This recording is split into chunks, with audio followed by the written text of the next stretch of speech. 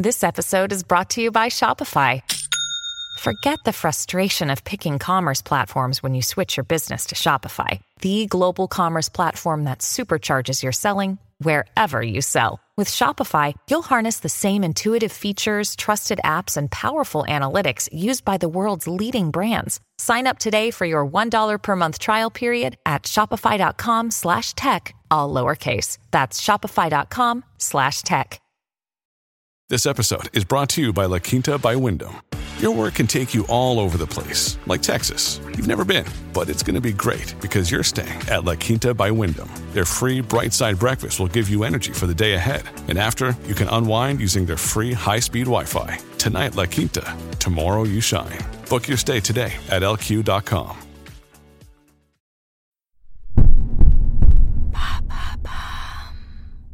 What is the social credit system?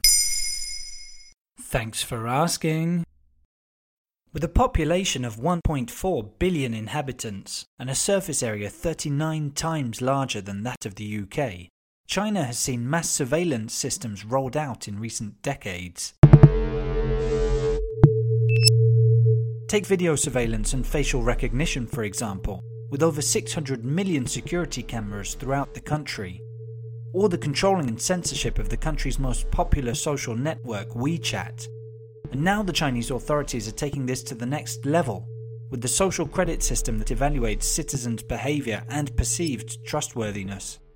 It's the brainchild of Lin Junyu, a researcher from Beijing who took inspiration from the American insurance system.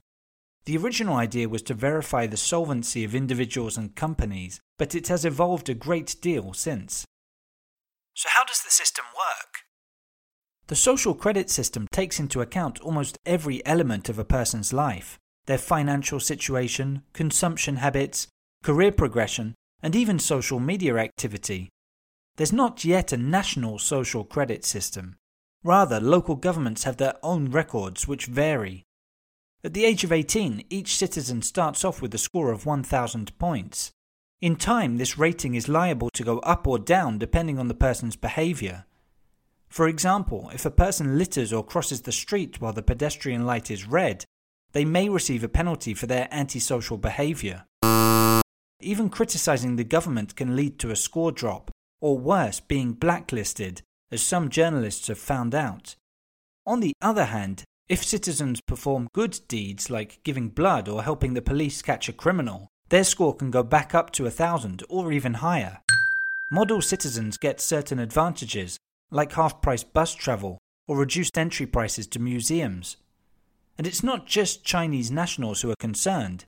Any foreigner living in the country is also subject to the social credit system. According to the current rules, if a company is penalized, then so too are its directors. They may see certain rights restricted, like being able to take an airplane. It sounds like Black Mirror or 1984. Aren't the country's laws enough?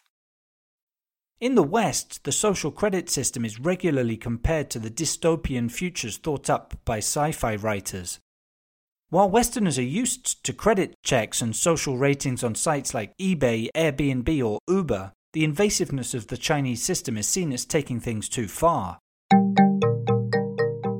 However, in China it's generally viewed in a positive way. A Berlin Open University study showed that it had an 80% approval rating among Chinese people. They see it as an effective way of combating fraud and crime. The Chinese have become fed up with seemingly endless societal issues like counterfeiting, poor food quality, or civil service corruption. The social credit system will put an end to the country's crisis of confidence. At least that's the official party line. There you have it.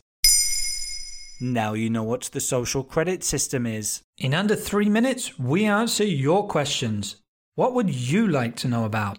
Use the comments section to ask your questions on the podcast platform.